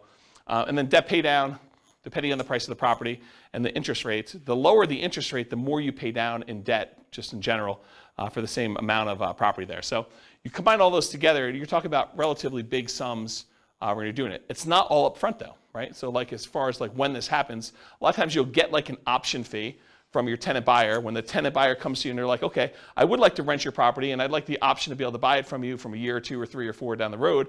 A lot of times they'll give you an option fee up front. So whatever you negotiate could be $1,000, $5,000, $10,000, $20,000, whatever you negotiate with them in order to get, but you get a kind of a pop there at the beginning for that. And then you get ongoing cash flow from the rent on the property. Sometimes that's negative, sometimes it's not. And then you're going to get the big pop at the end when they cash you out or you sell the property. And so that's when usually the majority of the money comes in from doing these creative financing. Make sure I covered everything I wanted to. Yeah, so rents and option fees or security deposits are typically paid in advance. I think I talked about that. The paper return from forced depreciation when you're buying at a discount, I talked about that.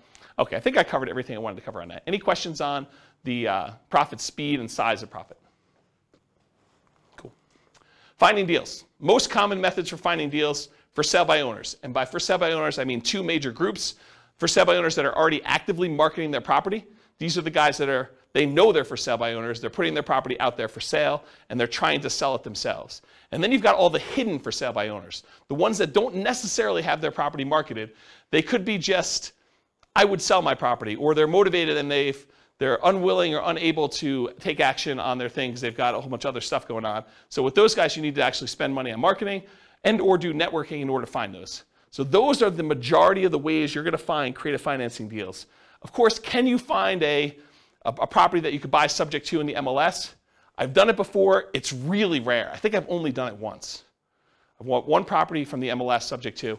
There are some people that teach buying lease options from the MLS, but it's usually a strategy for properties that have been sitting on the market for a long time in a very slow-moving market. So, this is around circa 2008 or so when we had a lot of inventory and properties were not moving very quickly. And one of the solutions that investors would go to is they'd go to properties that were listed in the MLS and they would say, look, I know you had your property listed for sale. It's been on the market for 6 months. You guys haven't had any offers. How about I do a lease option? You stop the bleeding, especially a property that's vacant. I'll stop the bleeding. I'll come in here and I'll make payments on it. And then I'll agree to buy it from you for this price a year or 2 or 3 down the road. And I think for some sellers, that was a good solution to their problem. And I think if we got into a soft market again, I think that could come back. With as hot as the market has been for the last, whatever it is, I think the probability, you can still find them, but the probability of finding those is lower with a really hot market. And then I think really occasionally, especially with a loan assumption, you may be able to find real estate owned. Right now, there's so few properties that have been foreclosed on. I mean, I think we're literally at all-time lows. I was looking at some stats on this recently. But eventually, that comes back around. There'll be some people that have foreclosures, and the bank will take back properties, and some banks actually keep their own properties on their books, and they call it real estate owned. And you may be able to go to a bank and get them to agree to sell you a property, and they may be willing to do some type of loan assumption or owner financing, but it's from a bank, so it's really more traditional financing. But I think you could find some deals that way. And then wholesalers. Imagine like you're out there, but you don't have the money to do a deal, but they decide to come and wholesale the deal to you, and you have the money to do it. So you can find people that are like you out there trying to find deals that they can't take down themselves or unwilling to take down if it doesn't meet their criteria. Any questions on finding deals? Sweet. So to analyze deals, you can use the spreadsheet, realestateFinancialPlanner.com/spreadsheet. It's the world's greatest real estate deal analysis spreadsheet. That's the humble name for it.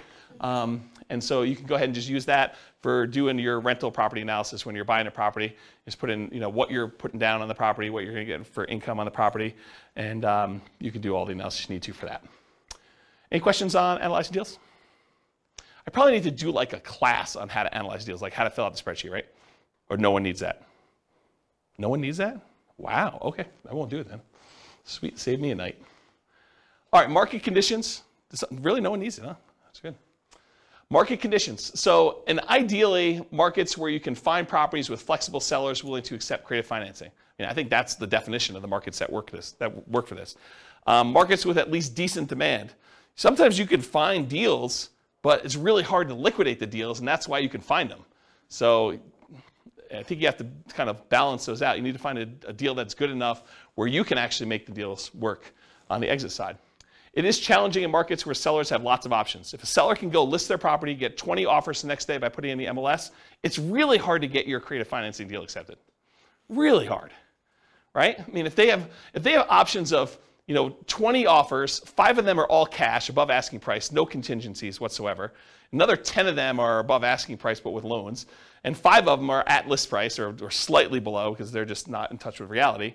What solution do you offer them as someone coming in with creative financing, right? That's the hard part. You need to have a solution that you can offer to somebody that solves the problem. And if they have the ability to solve their problem another way, it's going to be really tricky for you. And then also a challenging market is low buyer demand. If you can't get rid of your property, if you can't put a tenant buyer in there, that's problematic. If it takes you 6 months to put someone in your property, that's going to be just going to be a challenge for you. You can make those numbers work, but you got to buy those deals a lot better. Okay? Any questions on market conditions? Cool. Accessibility, availability, these can be hard deals to find, no doubt about it. Got to do marketing in order to find them. Need to find sellers willing to accept creative financing. So you're usually solving a seller's problem. Watch out. Strong availability might mean it can be harder to sell in a reasonable time. One reason sellers can be motivated because it can be difficult property to sell. So there have definitely been deals where I'm like, yeah, I could see why you'd want anyone to come in and take over this property from you because I don't want this property either. It's bad. I just have no interest in dealing with the problems. I don't want to take on those issues. And so, there may be times when you're like, yeah, pass. Some markets are much easier than others. Talked about that. It's harder, but you might be able to invest in remote markets to find these deals. So it doesn't have to be your market. If you're in a market and your market's still on fire, you can go to other markets and do these. It's just different skills, different strategies. You got to start doing this remotely. And then you got all the challenges of doing remote investing. Can be done, but making trades. Can you use your retirement account to do these? Yes, you can. Yep. So you can do this. And because it doesn't have to be like non-recourse loans, and the lender's not going to set 35% down payments or whatever they're doing for doing loans to your IRA or your 401k. These can be very attractive to do in your retirement accounts. So because there's no pre-existing conditions from the sellers with their financing. We're taking over a loan subject to, we're getting an option or a lease option on a property. Could be definitely very attractive to do these. All right, so let's do some quantitative analysis. Now that I've got, 25% left? A little less than that. So creative financing, real estate entrepreneurship requires work and effort like a job. Okay, so even though we're going to compare it to other strategies that could be much more passive in nature, realize that some of the extra benefits that we're getting from doing these creative financing deals needs to be attributed to the actual work you're doing, the labor. putting in all these extra hours. It's not like just going and buying a regular rental and have a property manager manage it. You're doing work to do these. So a more true apples to apples comparison would be to add in some paid manual labor for the equivalent work done in some of the other strategies. So if you're going to try to compare this to doing regular buy and hold, maybe you say, okay, well, this is buy and hold, plus I'm going to get a part-time job where I make $20 an hour and I work for whatever it is, 20 hours a week. And so that becomes more of an apples to apples comparison, because with this one, you're probably doing like $20 an hour work at least in order to go do these things, in order to find them. So how well does creative financing perform toward achieving financial independence? Well, let's define what financial independence is so that you guys understand how I'm kind of classifying and calculating this. So when your investments provide your minimum target monthly income in retirement, what some might call lean FIRE or just regular FIRE. FIRE is financial independence, retire early. So it consists of money coming in from passive income from Social Security, pensions, or annuities. That's number one. So any money you have coming in from Social Security, any pensions you have, or any annuities that you bought that are bringing money in, that's passive income. Plus any net cash flow after all expenses under your rental properties.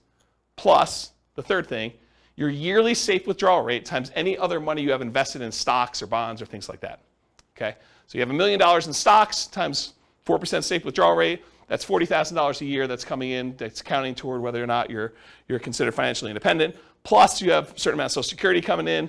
Plus maybe you have, $500 a month coming in from cash flow and all your rental properties. You add all those up. If that number exceeds the amount that you need to be, the minimal amount you need to live, then you are considered financially independent. Okay, that's how I do my calculations. And if you haven't done this, there's a spreadsheet on the website. Anyone remember what the spreadsheet address is? I don't remember what it is. But if you go look up Ultimate Financial Independence Retire Early Budget, it walks you through all your expenses for like 3 different states in your life, and then you can put in your assets and it will do the calculations for you for whether you're financially independent or what you need to produce for that. Anyone come to that class to see the budget spreadsheet? You came to that? Was it a decent class? Yeah. Okay, good. Good. Yeah, so go watch the class and go download the spreadsheet. All right, any questions on financial independence? Cool. All right, so these are the changeable assumptions, and since it's been a few weeks, I'll remind you what they are. Even though I've covered these in other classes before. So this is based on, if you guys are listening to the Real Estate Financial Planner podcast, this is Norm and Norma. This is their situation. They're married. They're both 21 years old. They recently graduated from college, and they're working in a technology department of a large healthcare business. They have a total of $10,000 saved up right now, not each total. They earn $72,000 combined between the two of them, $36,000 a year each. They each earn $18 per hour. They work 2,000 hours a year, $36,000 per year each. They're saving about $1,000 per month before they buy any houses. So their savings rate is $1,000 out of the $6,000 a month that they're earning. They're obsessed about achieving financial independence so they can retire early. They want to find the best path to financial independence together. They're both taking Social Security at age 67. And I estimated Social Security based on them working until they are 67, which may not always be the case. So realize that that's not conservative, right? That's a little bit higher than that. But if they achieve financial independence before they turn 67, it doesn't really matter because that Social Security is just kind of a bonus at that point. Okay, so these are their assumptions. What we've done over the last X number of classes is we've gone through a bunch of different strategies. We did a whole class on them doing buy and hold and how that looks for them achieving financial independence. We did one on them house hacking. We did one on them doing nomad. We did one on them doing fix and flips. Tonight we're doing creative financing. We're going to find out how them doing creative financing impacts their ability to achieve financial independence.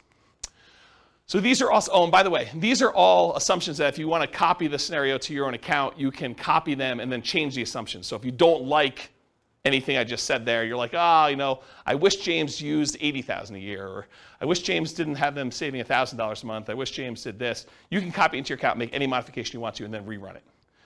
We're modeling this for 60 years. We assume their effective income tax rate is 17.85%. That's based on $72,000 a year. 3% inflation rate, it's really funny. It's like 9% this month, right? But 3% I think over a long period of time is a reasonable assumption, even though we're in this really crazy high environment right now. That's what 3% is, like a real data-based number. Like go look back over historical data over a very long period of time. It's like 3.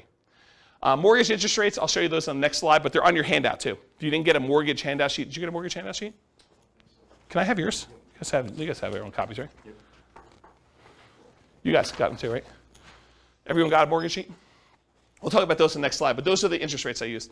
Then a 4% yearly safe withdrawal rate. We're saying they need $5,000 a month for their target monthly income in retirement in today's dollars. So that does increase with inflation over time, but it's really like $5,000 in today's dollars. And their ideal lifestyle, if they can get there, is $10,000 a month. I'm not going to use that in the presentation, but that is a true statement. Okay. This is the mortgage rate handout sheet. In the middle section, it shows you all the different interest rates for the different loans for owner-occupant and for investment properties and stuff. So those are the assumptions I've used on the different classes. Today's class, I think we're using 5%, which is sort of like a between the investor loan and the owner-occupant rates that are even on there. Because we're assuming we're coming out of like a really good interest rate environment. I didn't want to handicap them too much, but I didn't want to use like 2.5 or whatever it is, because I didn't want it to be too good. Okay, so really young eyes, whoever can read this. What's line 3, Rachel? Okay, so here we go. $375,000 property value, and that's the purchase price, although they're going to be buying at a discount, which I'll talk about here in a second, and it goes up at a rate of 3% per year. So I'm assuming appreciation rate is 3%. I'm being really, really modest, in my opinion. I think that's conservative. Anything better than that helps them while they own the properties. It hurts them a little bit when they're buying more expensive properties in the future, but it helps them for the ones they own. They're taking over debt, so we're assuming they're doing some like a subject to or wrap financing or something like that. And I've set the default that says they're getting a 6% discount from the after repaired value. So this is that argument I made earlier. Look, you're going in there and saying, look, you're going to go and the alternative is for you to list a property with a real estate agent. You're probably walking away, although real estate agents are completely negotiable. You can use whatever numbers you negotiate with your real estate agent. But I think 6% is a very common one that people have used in the past. So what we're saying is, we're going to buy the property at a 6% discount, like what they would net if they walked away from a real estate agent is some way of looking at that. 4% of purchase price in the cost of acquisition, and we list this as closing costs. And where I got 4% from was 2% for down payment. So we're going to give the seller 2% to have them walk away, essentially, which really means that they're not getting 6% discount. They're really getting more like a 4% discount, right? Because we're going to give them about 2%, although it's 2% of the purchase price and 6% discount from ARV, but it's close. So 2% for down payment. We're going to need to give the seller some money. 1% in marketing costs, so 1% of the property value, our purchase price, is what we're going to use in order to spend on marketing, postcards, letters, bandit signs, whatever we're going to do in order to find deals. But we're assuming that that's a cost to doing the deal. And then 1% in the actual closing costs, going to get title work done, closing services, notary, legal fees, whatever it is there. So I just put that in there as kind of like a placeholder. So I use 4% for our transaction costs to do that. Seller's not giving us any concessions. They're motivated. We require 6 months of reserves of personal expenses, this property's expenses, and each of the other properties that you've already bought. And so I want to talk about this for a minute because it's kind of important. I use 6 months of reserves because I think it's prudent for you to have these reserves, right? I think you acquiring rental properties and not having your personal reserves and you not having reserves for the other rentals you have or you having reserves for the one you're about to buy, I think is kind of silly. But I did run some variables. I ran some variations on these. But really, I said to start with, we're going to say you need 6 months of reserves of personal, 6 months of reserves of all the previous properties you bought, and 6 months of reserves of any properties you're buying in the future. I think that's prudent to have moving forward. And so you need to have all those reserves in order to be able to buy the next property. No debt to income limitations because you're basically taking over debt. So you don't go to the bank and qualify, so there's no DTI calculation that's going to limit you purchasing things, which did exist in other scenarios we ran, right? Buy and hold, nomad, house hacking. We looked at your DTI to make sure that you could qualify. In this case, we don't, right? We're not doing DTI because you're not qualifying for the loans. We're not doing loan assumption in this example. You're getting 1.5% of your purchase price back as a rebate from the tenant buyer when buying. So after you buy the property, I'm assuming that your tenant buyer is going to come up with at least 1.5% down. In this case, it is 1.5%, but I think that's a fair number to use. It's going to be about $6,000, something like that, right? This gets applied to a credit when they buy it from you in 4 years. Now, the math, the way that we model this is not great for how we give the credit back, but I did include it in a really rough sort of way, but it's not perfect. I just wanted to warn you about that. We're using a 5% interest rate that you're taking over on the loan and that you are paying PMI. They do have PMI on their loan. They didn't put that much down, so they got private mortgage insurance. We're using a 360-month loan, 30 years. $2,600 per month in rent, but rent also increases at that same inflation rate, 3% per year. you're likely to have negative cash flow if you ignore that upfront option fee you got and you ignore cash flow from depreciation. So a lot of folks, a lot of creative real estate investors will think about that option fee as some offset to their cash flow, right? If you get, as an example, if you get $2,400 as an option fee, isn't that sort of like an extra $200 a month for the first year in rent?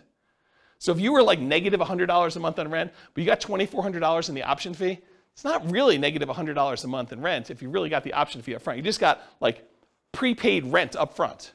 Now it does count as a credit to them when they buy, so it's not like it's really that way, but it does offset some negative cash flow. And if you're getting $6,000, that offsets a lot of negative cash flow, right? If you get $6,000 option fee up front, it's like $500 a month for the first year, or $250 a month for 2 years, or whatever that is for 3 years. I can't do the math in my head.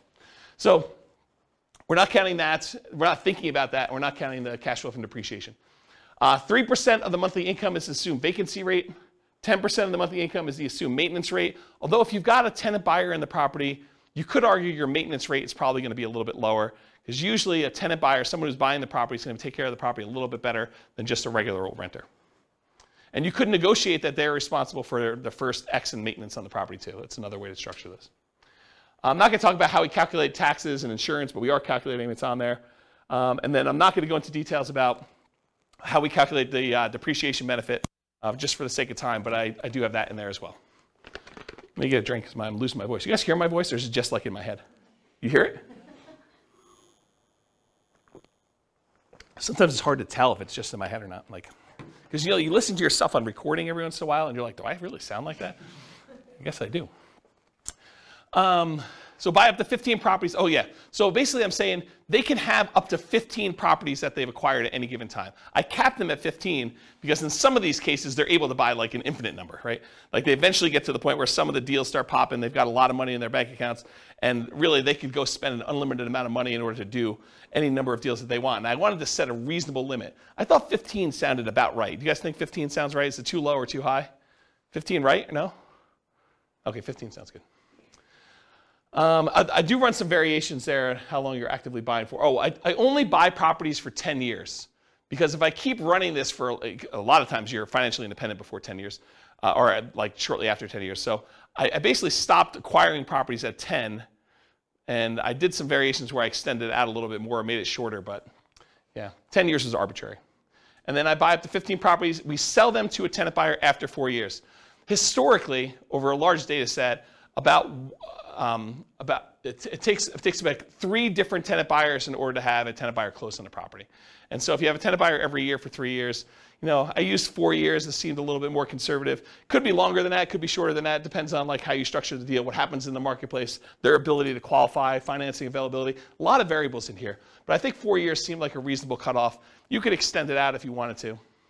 And I didn't count extra option fees you had, right? Like you put a tenant buyer in there, they could live in the property for a year and then decide not to buy. They don't get married, they get divorced, they no longer need the property, they're transferred out of the area for work, whatever the reason is. But there are times when that tenant buyer is like, I'm leaving, and they just leave their option fee, and now you got to go find another tenant buyer, and you get to collect another option fee by doing that. So I didn't count that. And then even after the 10 years, they're selling property. So they acquire them up to 10, and then we can sell them 4 years after that. And then when you sell, it is 1% in closing costs. Usually you're going to negotiate to have the tenant buyer pay all the closing costs, but this is sort of part of that offset to give them that 1.5% credit back. So I sort of finagled it that way. That's where that came from. You're not paying any real estate commissions because you've got the tenant buyer you've already found, and the tenant buyer is buying directly from you, so there's no real estate commissions on the sale. There's a 25% depreciation recapture tax. So all that depreciation benefit you got, you're paying 25% tax on that number in order to do that. And that's conservatively high. It's really whatever your tax rate is with a max of 25. And then you're paying 15% long-term capital gains on whatever gains you had when you do that. And I do all those calculations to do it. Any questions on my assumptions, all of which you can change? After 10 years, if they sell all their houses, what are they doing with their money? So after 10 years, when they sell all their houses, they are invested in stocks and they're using their safe withdrawal rate. I did not do any modeling where they mixed strategies. The challenge with this stuff is there are so many different variations. Like once they're done doing all this stuff, do they do short-term rentals? Do they nomad? Do they house hack? Do they do buy and hold? Do they do hard money loan lending? Do they, what are they doing after this, right? And so, I mean, I could sit here and teach classes for weeks just with, oh, now they're going to do this. And you're like, okay, I'm not coming to that class. I came to the last one where they did something really, really similar, right? So this is sort of like, pick one and stick with it. But I will add, you could go and model whatever you want, or if you're unwilling or unable to do the modeling, get me on the phone and we can do a paid consultation or something to do it. So, all right, any questions on assumptions? All of which are changeable. Cool. All right, now I'm going to run through the numbers from previous classes really quick. I'm not going to go into really crazy details, number one, because of time, but number two, also because if you go watch the buy and hold class, I go through the assumptions for how to get all of these. If you go through the house hacking class, I go through all the house hacking ones. You go through the Burr one, I go through all the Burr ones. So I walk you through exactly how we do all that. And then at the end, I'm going to show you the ones for creative financing, which I will take some time. So if they did all stocks and didn't buy any real estate, it takes them 40 years in order to be financially independent. If they go and they do buy and hold strategies, there's a whole bunch of different strategies, everything from buying one owner-occupant property and buying stocks, that takes 33 years. Buying 20% down payment rentals, that's 31.42 years. Buying 25% down payment rentals, that's a little faster at 28.67 years. Buying 15% down payment rentals with PMI as an investor, that's 33.5 years. There's a whole bunch of stuff where then you buy an owner-occupant, then you buy 20%, 25%, or 15% down rentals. Those are a little bit faster or slower depending on which one you're comparing it to. There's a whole bunch of ones where you do short-term rentals. Those are really fast, 23 to 24 years for those. There's ones where you buy an owner-occupant property, then you do short-term rentals. Those are a little bit longer than you just buying straight short-term rentals, but you kind of get the idea. So because of time, I'm not going to go into a lot of detail, but you see the numbers, and if you want more information on buy and hold, you know that there's a separate podcast episode for that, correct? Awesome. This is Nomad summarized. If you go buy 10 Nomad properties with 5% down, it's 26.5 years. If you buy 10 fixer-upper Nomads, it's 19.58 years. You buy 10 Nomad by proxy, it's 24 years. 10 Nomads, then you do short-term rentals with them, it's 12.67 years, which is actually one of the lowest in all these. You buy 10 Nomad properties and you get the house hacking roommates, either one roommate, two roommates, or three roommates, or four roommates. It ranges from 21, almost 22 years down to 17 years about with those different ones. If you do Nomads and you do lease option exits, it's about 31 years. If you do the ultimate real estate agent retirement plan, it's about 26 years. So go watch the Nomad class if you want details on any of those. We basically do this class structure with Nomad for that. Here's the house hacking summary, and it went from vertical to horizontal because there's too many. And so it shows you all the different house hacking ones. I'm not going to go, but basically it's like how many different roommates you have and how many different properties you buy. So there's a whole bunch of variations on that, but here's the house hacking ones. Then I did Burr. There's 3 different Burr ones. There's doing Burr where you have, you leave 10% in the deal. That's almost 22 years. There's Burr where you leave 5% in the deal. That's almost 18 years. And then there's Burr where you can leave nothing in the deal, and that's just under 15 years for doing those. And then this is the quick turning class where you're doing flips, whether you're flipping like every 6 months, every 9 months, and how much you're making with the flip, 25K, 30K, 35K, 40K, 45, 50. If you do live-in flips, you do 2-year tax advantage flips, you do 2-year tax advantage live-in flips, you do all these different variations. So there's a whole bunch of different ones on here for all the different fix and flip ones. Go watch the fix and flip class for the numbers on that. And then here's the summary of all the ones so far. And what I tried to do to make it a little easier for you is I tried to color code them. So all the ones in red over here are all the all the buy and hold strategy ones. And this shows you how many months it took them to be financially independent using that definition we did before. And so now you can see the relative sizes of all these different strategies. So you can see how long it took all the different buy and hold ones, how long it took all the different Nomad ones, how long it took to do all the Burr ones, how long it took to do all the quick turn flipping ones, and then how long it took to do the house hacking ones. And you could just see visually which ones tend to be the faster strategies. Of course, the detail is something you'll want to go listen to the individual class for. But in general, Nomad looks really, really good. Burr looks amazing if you could do Burr deals. There's a lot of flipping stuff that looks pretty amazing too. House hacking seems, pretty good, maybe a little bit better than buy and hold if I had to kind of eyeball that. But you can kind of get a feel for the different strategies and how they might perform. Does that make sense, everybody? Okay. What about creative financing now? So I did creative financing where I varied reserves. So down here is that 6 months of reserves. If you do the creative financing deals as I described with all my assumptions before, but you mandated you had 6 months of personal reserves, 6 months of reserves of the property you're about to buy, and 6 months of reserves for every other property that you purchased so far, it takes 17.42 years in order for you to be financially independent, and you stop acquiring after 10 years. So basically that's how long it takes you to do it. If you drop down to just 5 months of reserves for all three of those, you drop down to 15.42 years. So you save 2 years by doing that. If you drop down, you only have 4 months of reserves for each of those, you drop down to 14.25 years. If you do 3 months of reserves, it's just under 13 years. You do 2 months of reserves, which I think is pretty risky, in my opinion. I think 3 months is probably pretty risky too, but 2 months I think is pretty aggressive. That's 11.67 years before you're financially independent doing this strategy. And if you decide you're crazy enough to do this with just 1 month of reserves, you can be financially independent under 9 years. Craziness, right? What if you do, instead of doing months of reserves, what if you say, look, I'm going to only set aside $10,000 in reserves. It'll adjust up with inflation, but 10K. Well, that's about 9.17 years. If you do just 10,000 in reserves. If you do 20,000 in reserves, 9.92 years.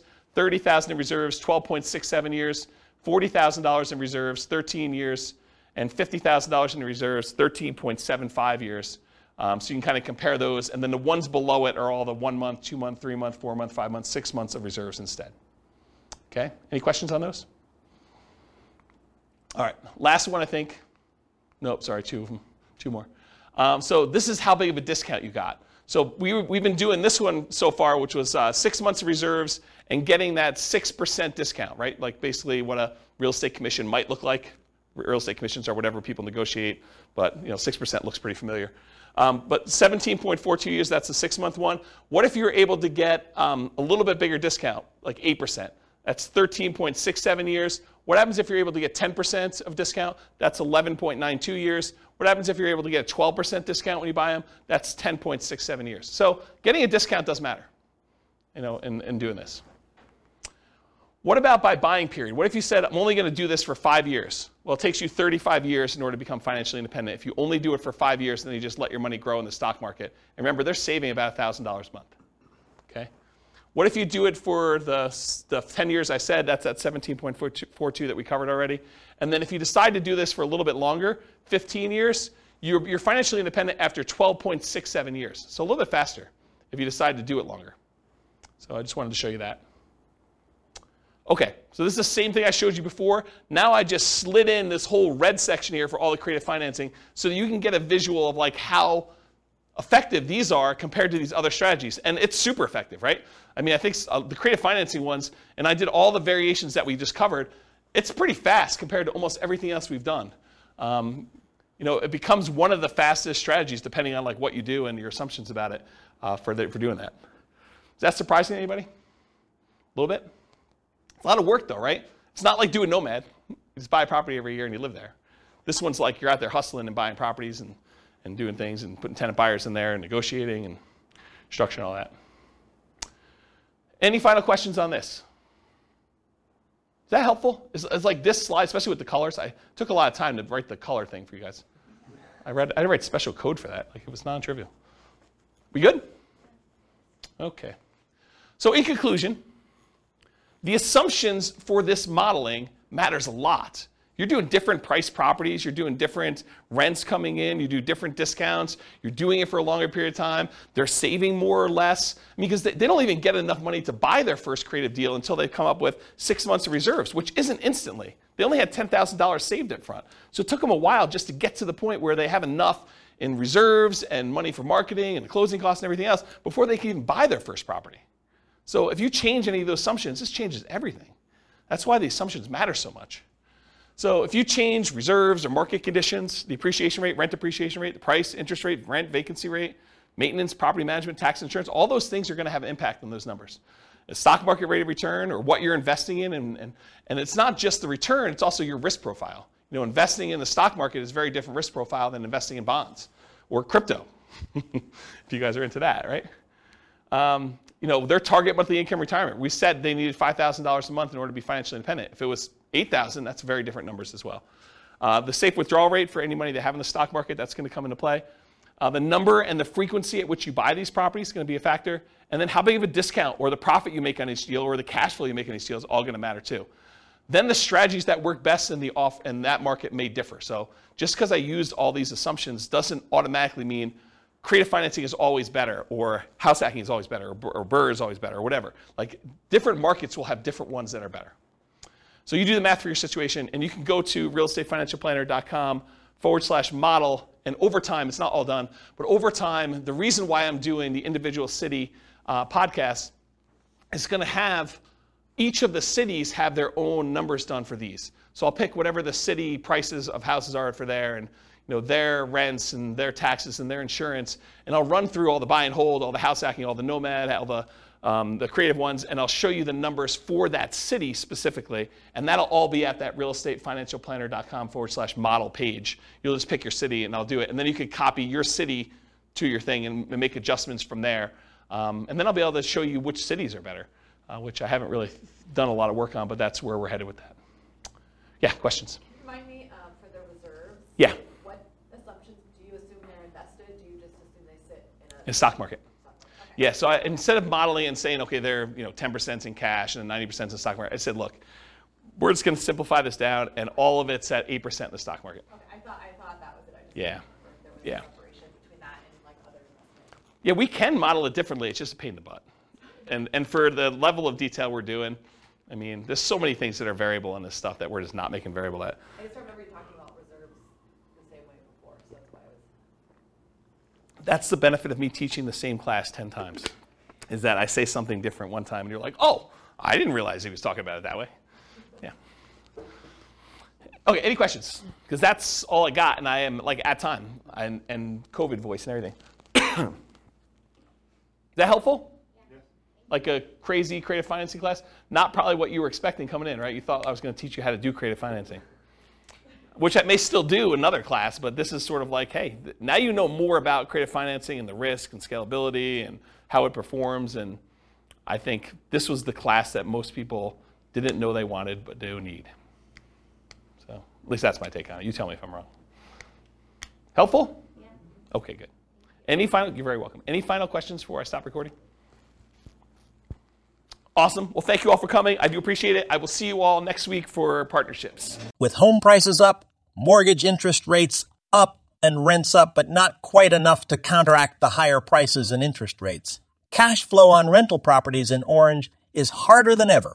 Book a call with the Real Estate Financial Planner to apply our proprietary 88 strategies to improve cash flow on your rentals. See the show notes for a link to schedule your call and improve your cash flow today. If you're a real estate agent, lender, or professional in Orange that wants to help our real estate investor listeners, consider reaching out to learn about collaboration opportunities with this podcast. We'd love to add more value to our listeners by having you assist our investors buy, sell, and finance their real estate investments. See the show notes to schedule a call to discuss collaboration opportunities.